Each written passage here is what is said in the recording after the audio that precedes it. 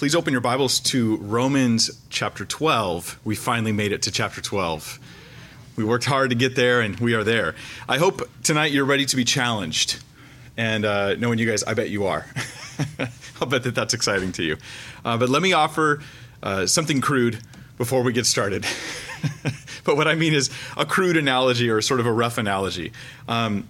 Sometimes in the scripture, it's like God is telling us what's on his mind. It's as though God's revealing sort of his thoughts to us through the scripture. So we're getting things like, hey, this is the truth about this issue. This is how things really are in the Word of God. We're getting a revelation of God's nature, who he is, his plan, his agenda. We're getting a Christian worldview through the scriptures. We also get things like theology, doctrine, apologetics even in the Bible. So sometimes it's like God's revealing what's on his mind in a sense. And in other times it's like God's revealing what's in his heart. And this is where God's like trying to say to us, I think, internalize this. Let my heart impact your heart in this area. Take what I am passionate about and be passionate about it. Take what I care about and let it be your goal and your highest lofty call in your life. So he wants us to internalize these things. This is what we do with the stuff that might be on his mind. It's like the stuff that's in his heart. To get it like into the mission of my life. So I think that that's kind of where we're at today. We're getting into a new section in Romans 12, a new section of Romans. And while it's a crude analogy because we've had a lot of God's mind and God's heart throughout the book of Romans for sure. But really now we're sort of taking what we've learned and we're saying, and now do this with it. Like now get it into your heart and life and carry with it. So let's, now that we've made it to Romans 12, painstakingly brought our way there, let's back up one verse into Romans 11, verse 36. And I want to recap. This is where we ended last time. It says, for of him and through him and to him are all things, to whom be glory forever. Amen. So of God and from God of God and through him, right? And then to him are all things, to whom be glory. So the purpose of life, the purpose of existence, creation, salvation, all of the above is for God. So we're kind of launching from that concept into Romans 12, verse 1. Don't read 12:1 as though 11:36 didn't exist. It's a connected idea. Remember, these chapter divisions in your Bible were added, many generations after the text was written for the convenience of being able to refer to passages. Oh, chapter 12. Oh, chapter 4. We all know what we're talking about. But for those of you that can never remember chapters and verses, just know they weren't written by the authors. So make yourself feel a little better if you're like me. So here we are. Here we are, new section of Romans, chapter 12, entering into some really practical application of everything we've learned so far. And I love this. I think that Romans 12 will stand out to you, and you'll remember it better maybe than you did Romans 9, 10, and 11, because it was so technical in Romans 9, 10, and 11. But Romans 12 just gets really down to earth and very practical. I remember as a musician, or at least something like a musician that I am with guitar, I remember being in music theory classes. And they're teaching me about all these things, like this is what a tonic is, and here's a triad, and here's the various inversions of chords and things like that. And I remember it not really landing with me very well. It was kind of like, that's just a lot of memorization, but I don't see how it applies. And then I had a music theory class taught by a guy who played professional acoustic and electric guitar. And what he said was, I'm going to teach you music theory as it applies to guitar. Now that's a rare thing because music theory is really written for piano probably more than anything else. But he said, well, teach it to you as it applies to guitar. And so what I did was, I just was like a sponge in that class. Like I was like soaking up. Here's what I do with the first and the third and the fifth and the sixth. And I get it. The relative minor, I understand. And it all clicked. And I was able to apply these things well. And now I teach other people the same thing when I teach guitar. I think that here, Romans 12, we're hitting a spot where it says, and now here's what you do with all this stuff as a New Testament believing Christian. Like it's like right into our lives. The application is very easy, very direct. So here we are, Romans 12, verse 1, which is as far as we'll get today. But I'll read verse 1 and 2, and then we're going to unpack it. I beseech you, therefore, brethren, by the mercies of God, that you present your bodies a living sacrifice, holy, acceptable to God, which is your reasonable service. And do not be conformed to this world, but be transformed by the renewing of your mind, that you may prove what is that good and acceptable and perfect will of God. Now, everything I think in verses 1 and 2 centers around one main theme: living sacrifice. And this is a really unique theme. This isn't like a super common thing back then to call people a living sacrifice or something they did a living sacrifice. Generally speaking, sacrifices were dead. So this is a unique thing, and everything else about it, the present and the beseech and the therefore and the mercies of God and the holy and the acceptable and the reasonable service, they all sort of connect to this idea of being a living sacrifice. If you think of it like this, you do those thought bubble exercises, where you brainstorm. You draw a circle in the middle of the page and you write down an idea, and then you branch out little bubbles around that idea, and they all relate to that central theme. And that's how I see verse 1 here. Verse 1, the central theme is living sacrifice, or sacrifice even.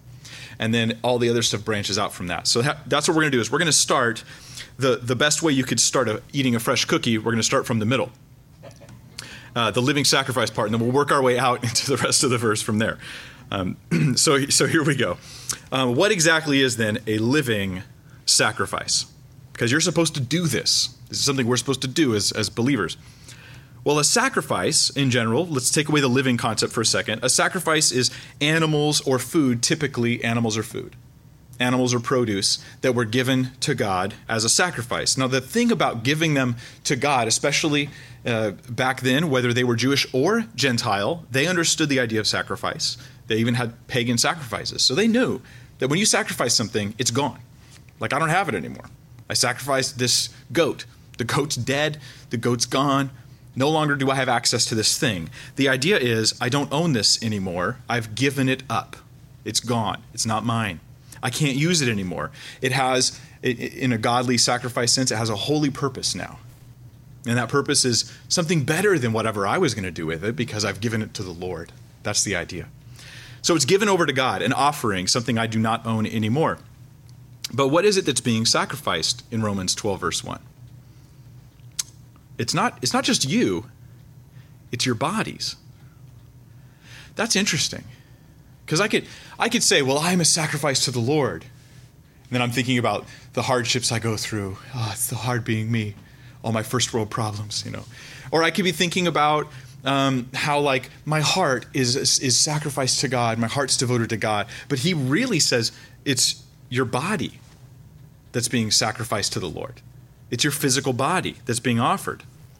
So I'm to say basically that this body is yours, God. Here's the sacrifice. It's my body. But before you kill yourself, let me explain the living part. Because that would be a misunderstanding. A terrible one. We're a living sacrifice because you're not intended to be reaching your demise in the process of making the sacrifice. There is such a thing as martyrdom, or making that ultimate, in a sense, sacrifice for the Lord. But there's something that we're all called to do, which is living sacrifices. Meaning that not me on an altar suffering, but rather my daily life, my daily habits, the things I do with my body are for the Lord.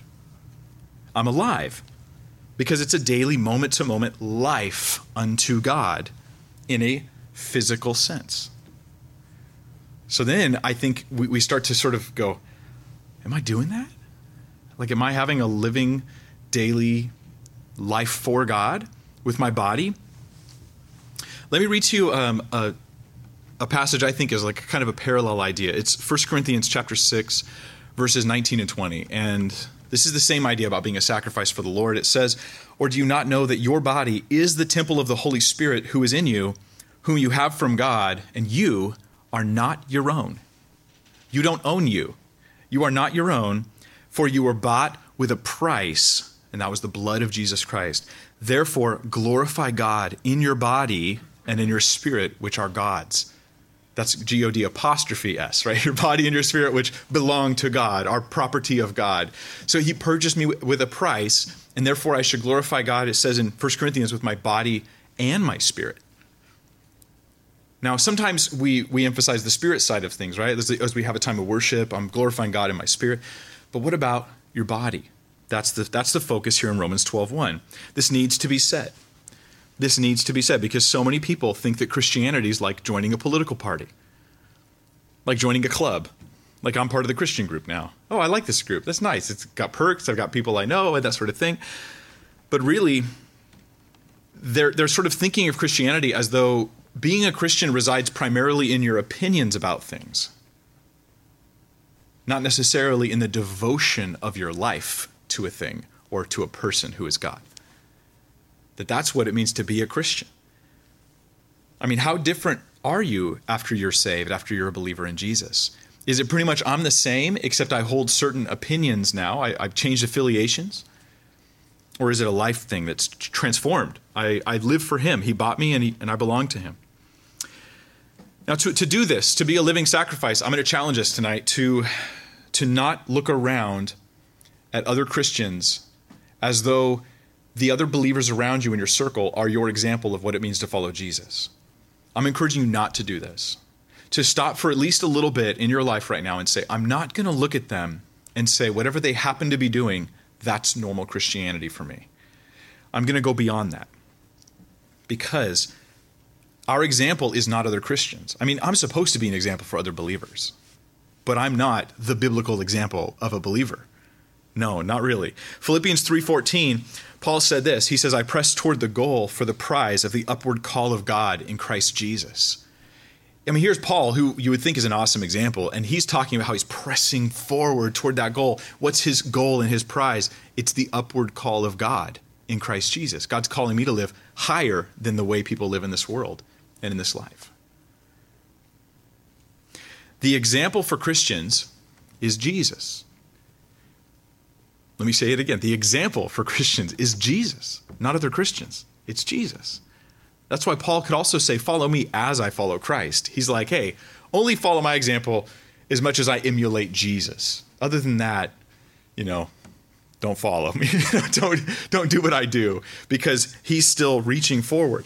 The clear instructions for our lives are in the epistles. And I think that this living sacrifice idea, I really believe that God's calling us to live a much higher life, a much higher call than many of us realize. So we're going to look at a few passages. So if you would turn to 2 Corinthians chapter 5. We're going to look at a couple passages. And here's what I'm asking us to do. Kind of take in your head the image of what you think a godly Christian is, and erase that image just for a moment. And let's let Scripture fill that image for us. Let's let the Bible give us our calling afresh tonight. 2 Corinthians 5, verses 14 and 15, it says, For the love of Christ compels us, because we judge thus, that if one died for all, then all died. That's Jesus dying for us. Therefore, we're all dead to that sin, to that non-God life. And he died for all, that, or to the end that, those who live should no longer live for themselves, but for him who died for them and rose again. My goal, my agenda, my thing is to live for him who died for me and rose again. That on that blank slate that you just created, you should be like, I'm living for him. It's not for me.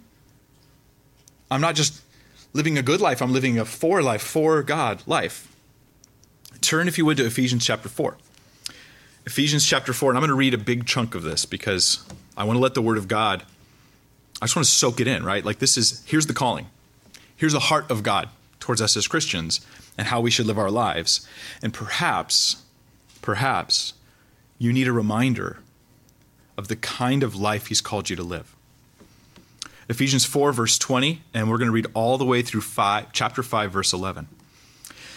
But you have not so learned Christ. If indeed you have heard him and have been taught by him, as the truth is in Jesus, that you put off, concerning your former conduct, the old man which grows corrupt according to the deceitful lusts, and be renewed in the spirit of your mind. And that you put on the new man, which was created according to God in true righteousness and holiness. Therefore, putting away lying, let each one of you speak truth with his neighbor, for we are members of one another. Be angry and do not sin. Do not let the sun go down on your wrath, nor give place to the devil. Let him who stole steal no longer, but rather let him labor, working with his hands what is good, that he may have something to give him who has need.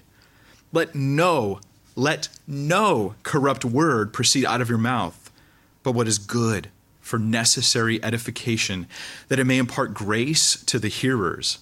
And do not grieve the Holy Spirit of God, by whom you were sealed for the day of redemption. Let all bitterness all bitterness, wrath, anger, clamor, and evil speaking be put away from you with all malice, and be kind to one another, tender-hearted, forgiving one another, even as God in Christ forgave you. Therefore, be imitators of God as dear children and walk in love. As Christ also has loved us and given himself for us, an offering and a sacrifice to God for a sweet-smelling aroma. There's that sacrifice concept again. But fornication and uncleanness or covetousness, let it not even be named among you, as is fitting for saints. Neither filthiness, nor foolish talking, nor coarse jesting, which are not fitting, but rather giving of thanks. For this you know, that no fornicator, unclean person, nor covetous man who's an idolater has any inheritance in the kingdom of Christ and God. Let no one deceive you with empty words, for because of these things the wrath of God comes upon the sons of disobedience. Therefore, do not be partakers with them. For you were once darkness, but now you are light in the Lord. Walk as children of light. For the fruit of the Spirit is in all goodness, righteousness, and truth, finding out what is acceptable to the Lord. Do you see the connection between that verse and verse 2 of Romans 12? To prove that good and acceptable and perfect will of God. Verse 11 then, and have no fellowship, none, with the unfruitful works of darkness, but rather expose them. Expose them.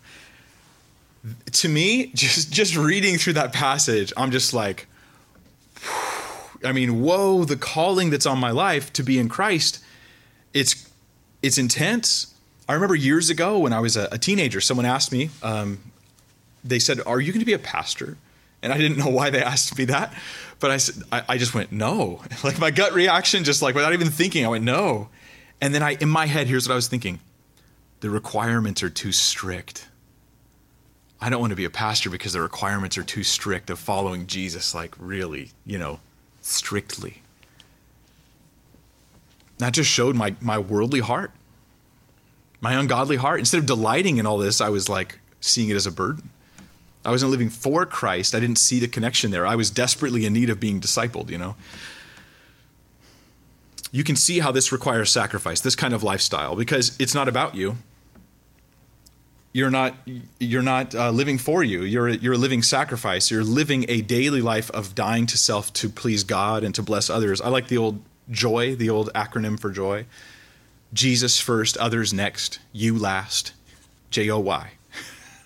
I like that. That's a good reminder for us, but it really is quite true. Because selfish living is not going to work for me as a Christian. Like I can't live selfishly and live Christianly. Like the two just don't mix. It doesn't work that way. Lazy living is not going to work as a Christian either. I'm called to be a living sacrifice. I think if we're honest, the call to follow Jesus, I'm not trying to judge anybody around me or anything like that, but I just want to be honest about the call, right? The call to follow Jesus has me reaching up to a higher standard than most of the Christians that I spend time with, right? Perhaps really this type of selflessness where it's not just about like, I dotted the I's, I crossed the T. I'm not doing this, I'm not doing that, I'm not doing that, but rather this like selfless life of purity and holiness and love and attempting to be walking in righteousness, really. It's a pretty high call. So that's the self-sacrifice. That's the living sacrifice. Now, turning back to Romans 12, let's unpack this concept a little bit. So if that's what a living sacrifice is, where literally everything I do in life, I do unto God. I live with God as my chief thing, love God with all my heart, soul, mind, strength, love my neighbor as myself, and I'm way down there at the bottom because I'm the sacrifice. Then now let's unpack the rest of this, because there's a wealth of goodness when you analyze a passage. I like to analyze each phrase and sometimes each word of a verse. I don't like belaboring it and like making it longer than it needs to be, but I really like to kind of get all that I can out of that text, because I really think God wrote the Bible to be studied and read, both, depending on, we just read through Ephesians, but it also can just be sort of like this patient, like turtle, the tortoise in the hare, right? The tortoise, like slow, methodic reading and study of it. So we're going to do the slow reading of it here. It says, I beseech you therefore, brethren. I beseech you. That word beseech, literally you could translate it beg. I beg you. I'm begging you. I plead with you.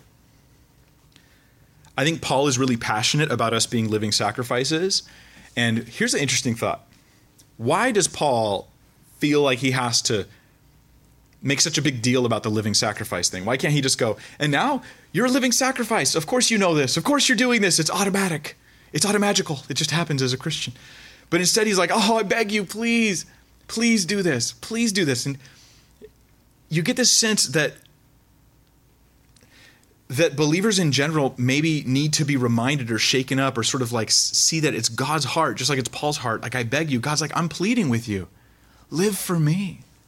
Live for me. Let me be the chief purpose of your existence, of your day, of all that you do with your body.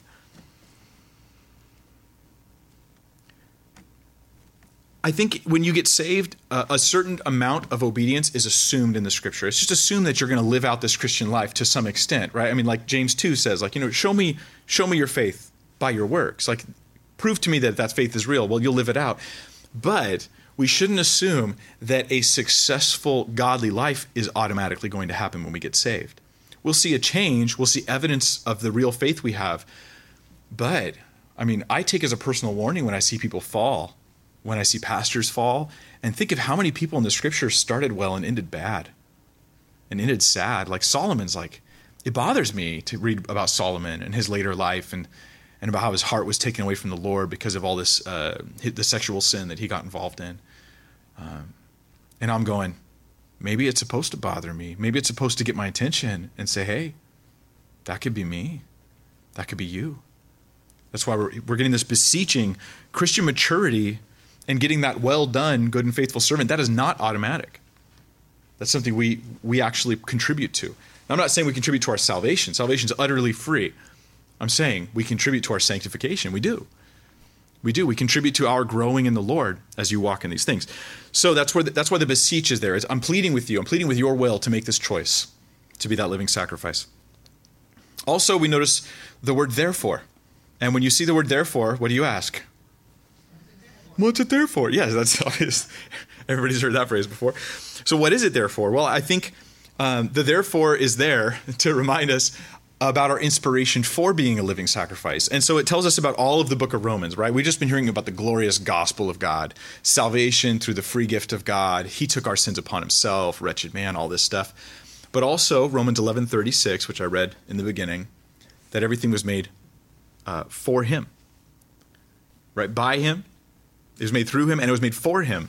So both my salvation and my creation, they both say that I should be a living sacrifice unto the Lord.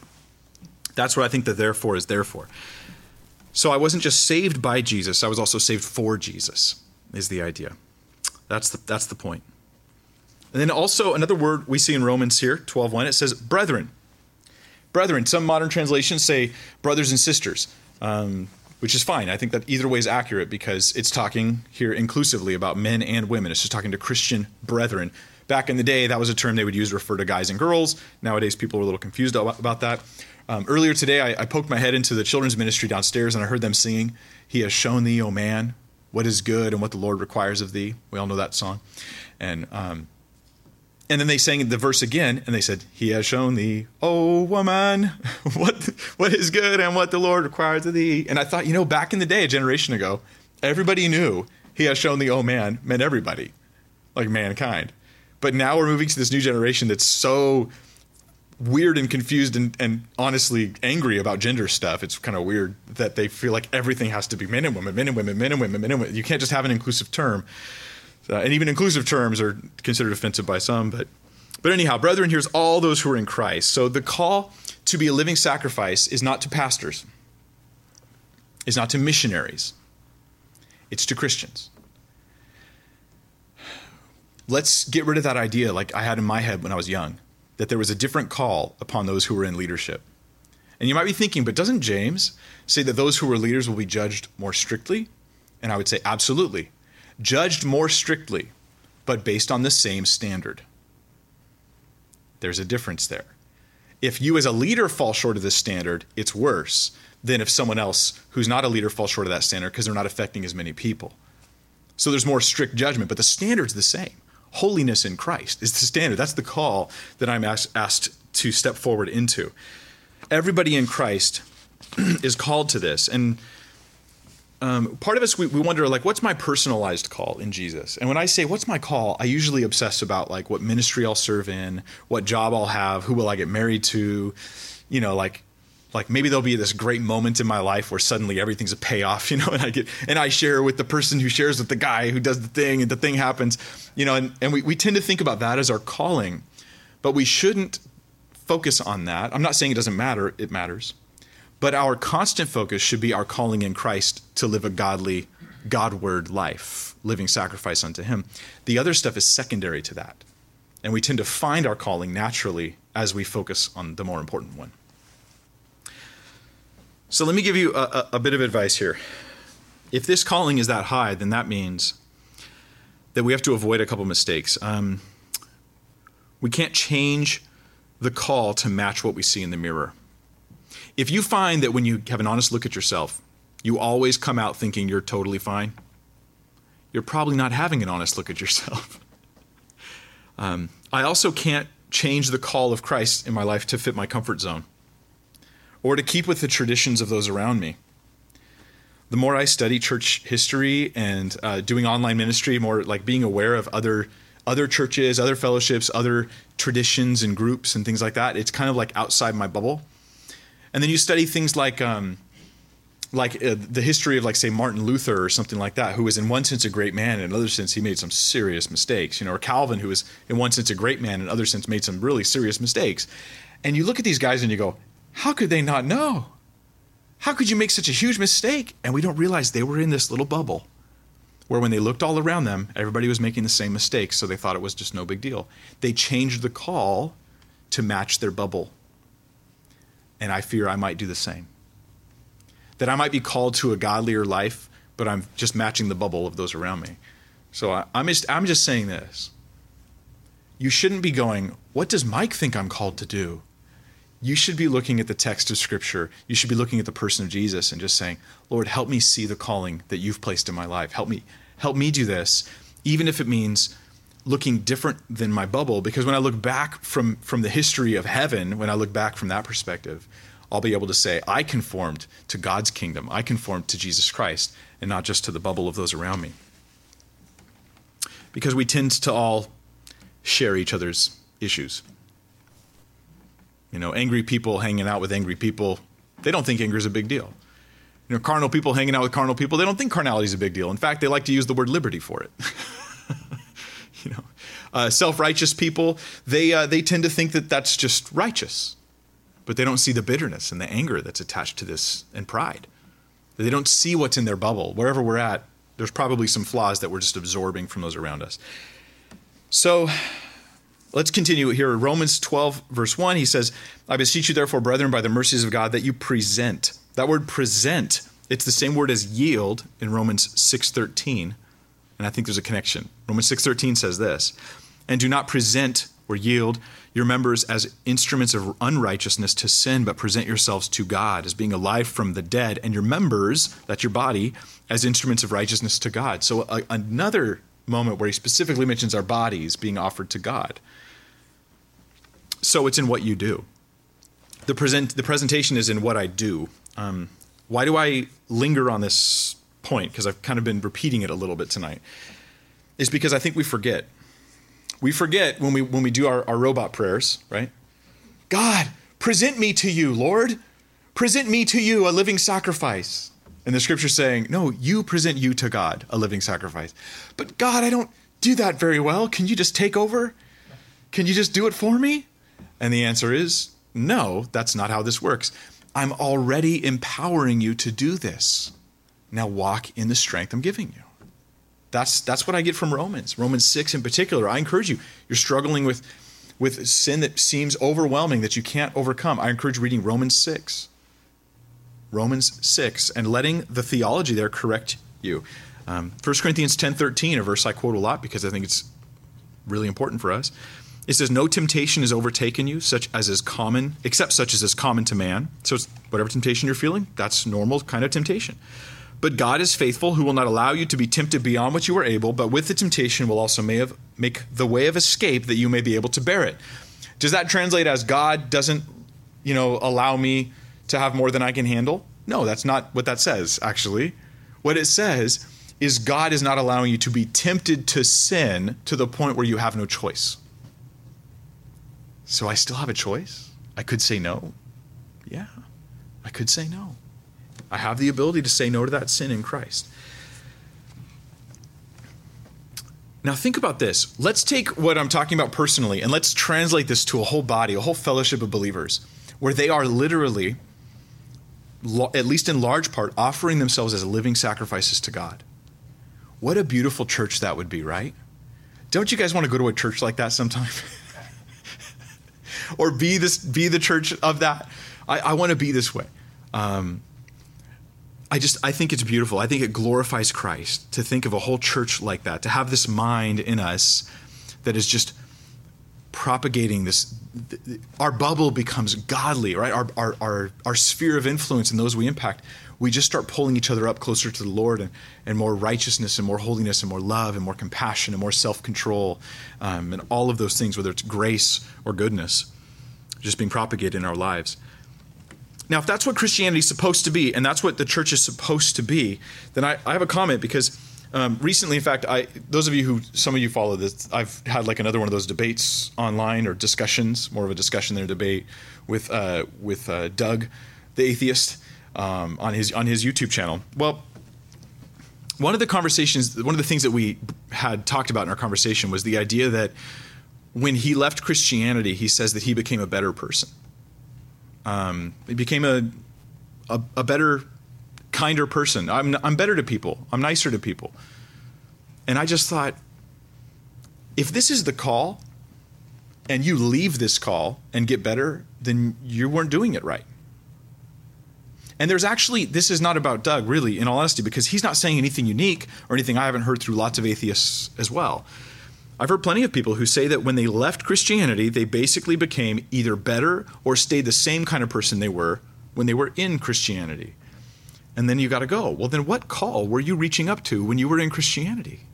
Because we're talking about a selfless call where others are before yourself. Self-sacrifice to God every day, all day.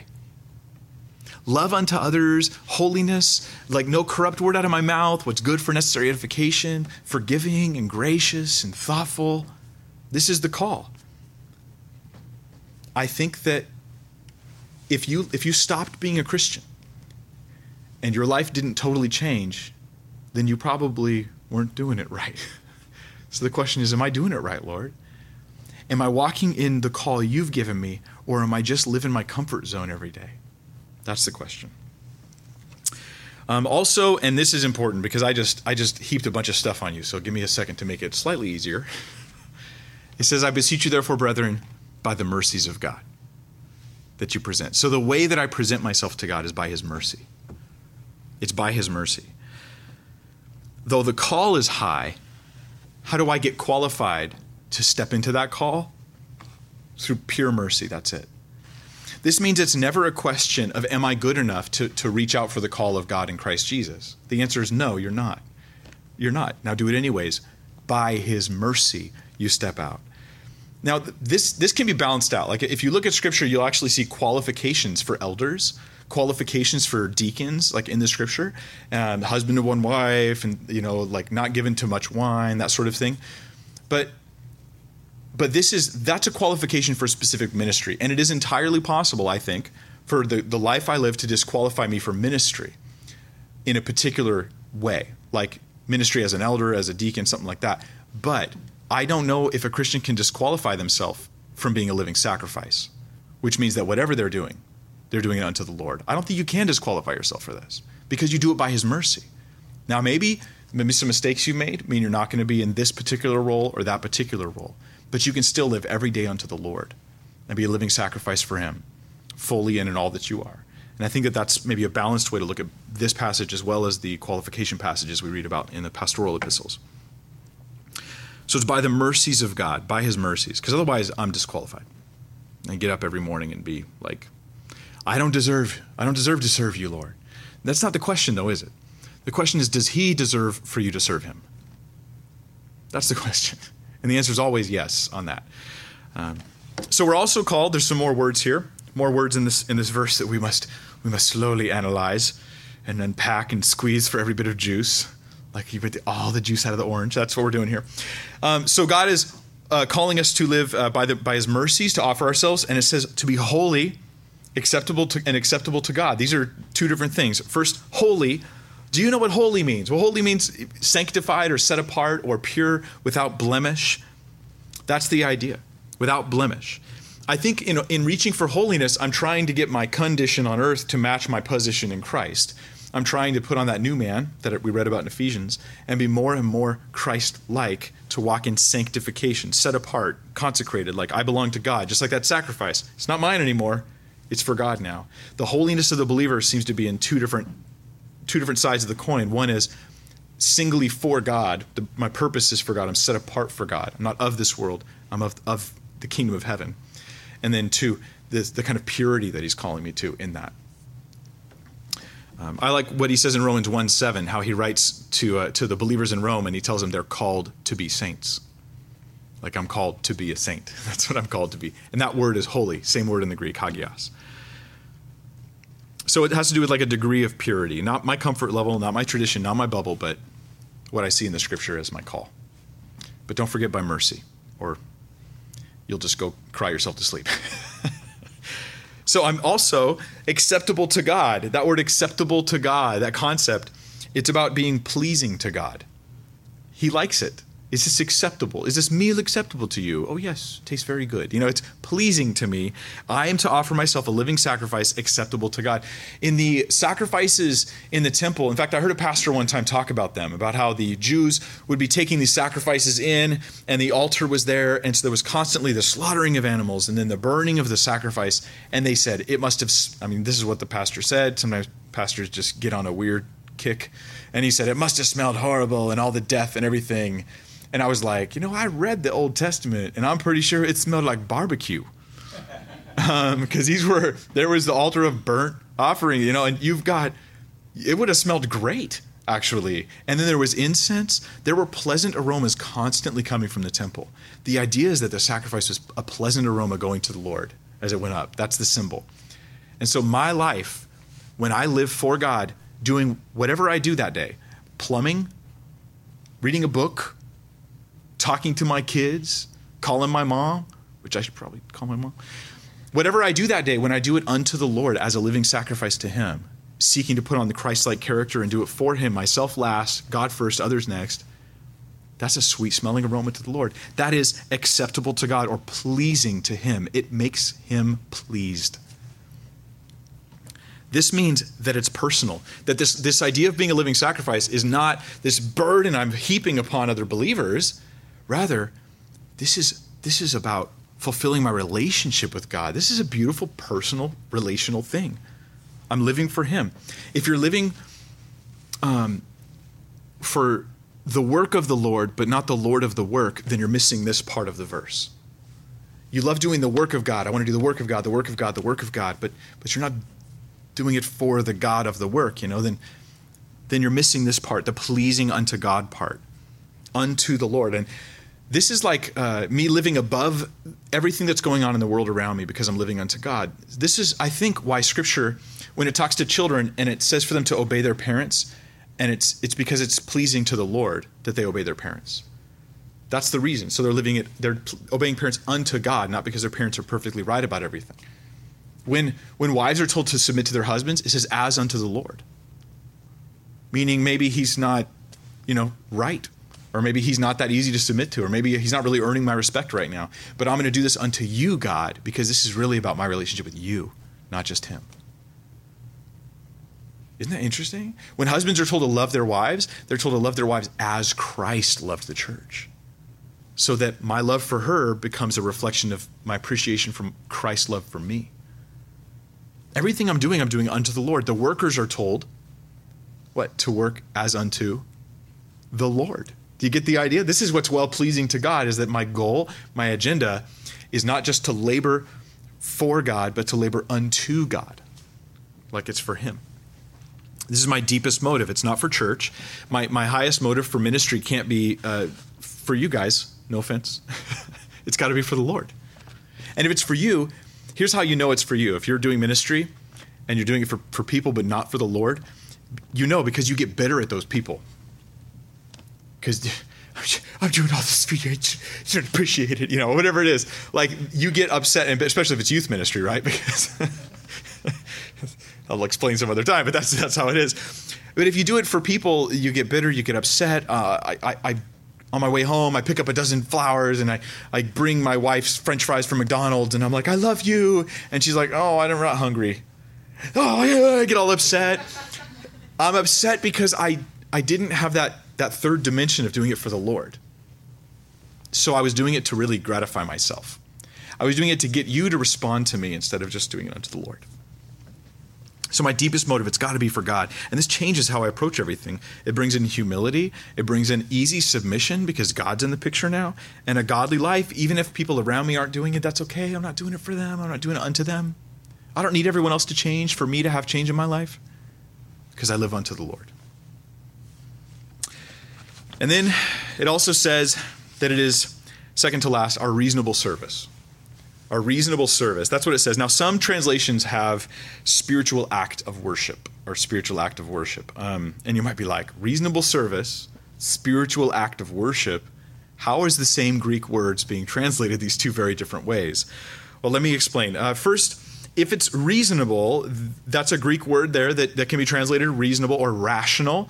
The thing is, it's of the mind. It makes sense. It's logical. That's the idea.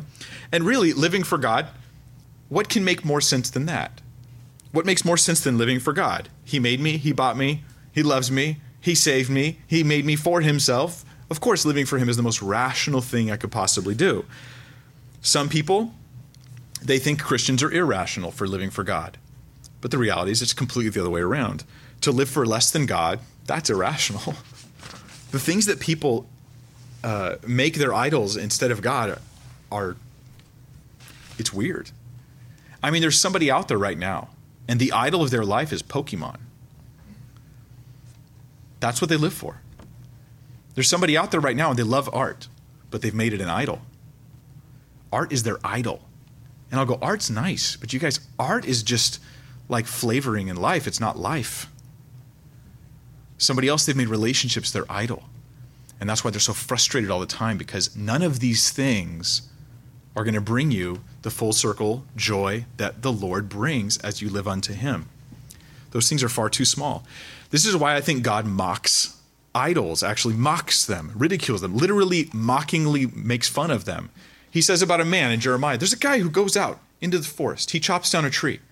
He takes some of the tree. He fashions it into an idol. He gives it eyes, but they don't see. He gives it a mouth, but it can't talk. He decorates it, paints it with gold or whatever, and then he bows down and worships it. And with the rest of the tree, he throws it in the fire. Let's think about this for a second. Like, it's just the silliness of any kind of, and the Bible says covetousness is idolatry, that these things, it takes hold of our heart instead of God.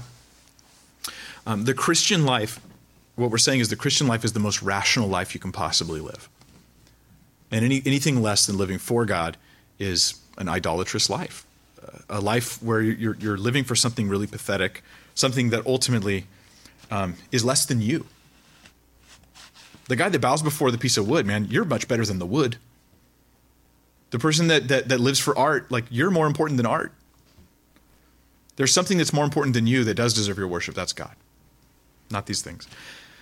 So there is a sense of rationality behind living for God, but then there's another way to translate that same word, logikos, the same word there. You can translate it as spiritual under the sense it means like the true nature of something.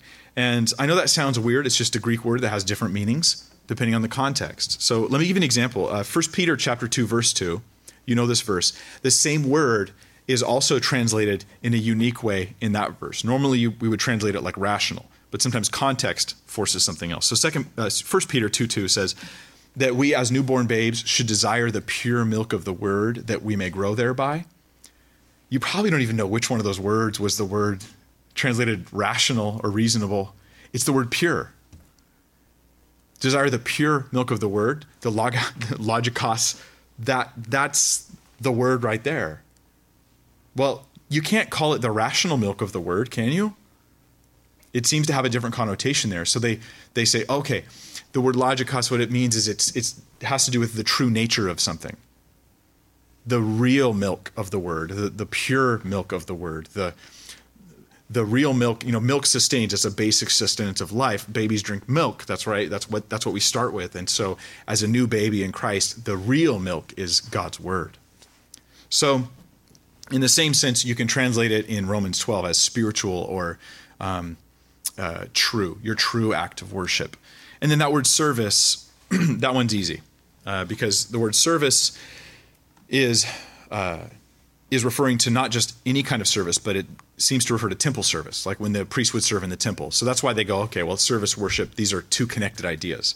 And sometimes as Christians, we tend to think worship is sort of one-dimensional. We focus on music, right? Like you could go to a worship event, like here we have, and it's going to be music. But what if we did a worship event where all we did was come to the church and clean?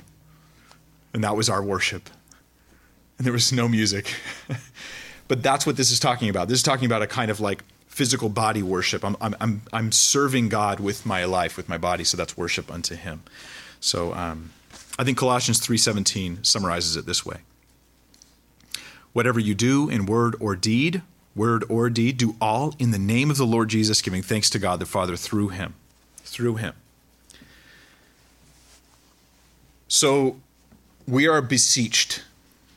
We are called to live daily, moment by moment, in everything you do, whether you're walking on the beach, or whether you're going to your job, whether you're doing your family responsibilities, where you're just taking care of your own health, your own physical health, whatever you do, to do it unto the Lord. Let God be the reason for the things I'm doing. Let him be my ultimate motive. And then I'm offering myself a living sacrifice unto him. It seems so simple, but I really think that we need to be beseeched again. So I'm going to give you homework. Here's your homework. And this may take you a few years. If you have not done this yet, start compiling biblical teachings that tell you what your calling is. To be tenderhearted, forgiving others, even as God in Christ forgave you. That this is in your mind and in your heart. To be slow to anger, slow to wrath, quick to listen. That's part of your calling. To be working in your employee status as unto the Lord, as an employer, to be treating fairly your employees and not withholding their wages, not basically giving them an unfair cut. There's all these specific passages in the scripture that tell us how we're to live in Christ, and I think we just need to get these more in our hearts and minds. I mean, maybe as I read through Ephesians, it was like, yeah, wow, oh wow, that's really, I kind of forgot about that stuff. Maybe that was your attitude. Well, start compiling these things, because this is, I think, what's on God's heart for us as Christians. To live for him, to actually live for him. Not just works-based living, but relationally being a living sacrifice for the Lord. So I hope you feel challenged. I really, really hope you feel challenged. And the last thing I'll say is this. Maybe someone in the back of your mind, you're thinking, Mike, we're not under the law. Mike, all this stuff you're talking about, we're not under the law. I just want to say, yes, you're right. We're not under the law. And nothing I've said tonight suggests we're under the law. We are called to the heart of God. And we are called, even after Paul labors in Romans, to talk about free grace. To talk about how we're saved by faith, not under the law, but through Christ. And then after all that, he says, now I beseech you, now that we've got this ironed out, the gospel, now go live for him in everything you do every day, all day long. Live it unto God. Let's pray. Father, our prayer right now is that you'd help us to internalize these things. We ask for the ability to look beyond our bubble, to not match any of the compromises of those around us, or we don't want to look at people like to judge them, or that's not the point. We want to look to Christ and live unto Christ and live a godly and a holy and to live a living sacrifice life unto you, which is our reasonable service. It's our spiritual act of worship.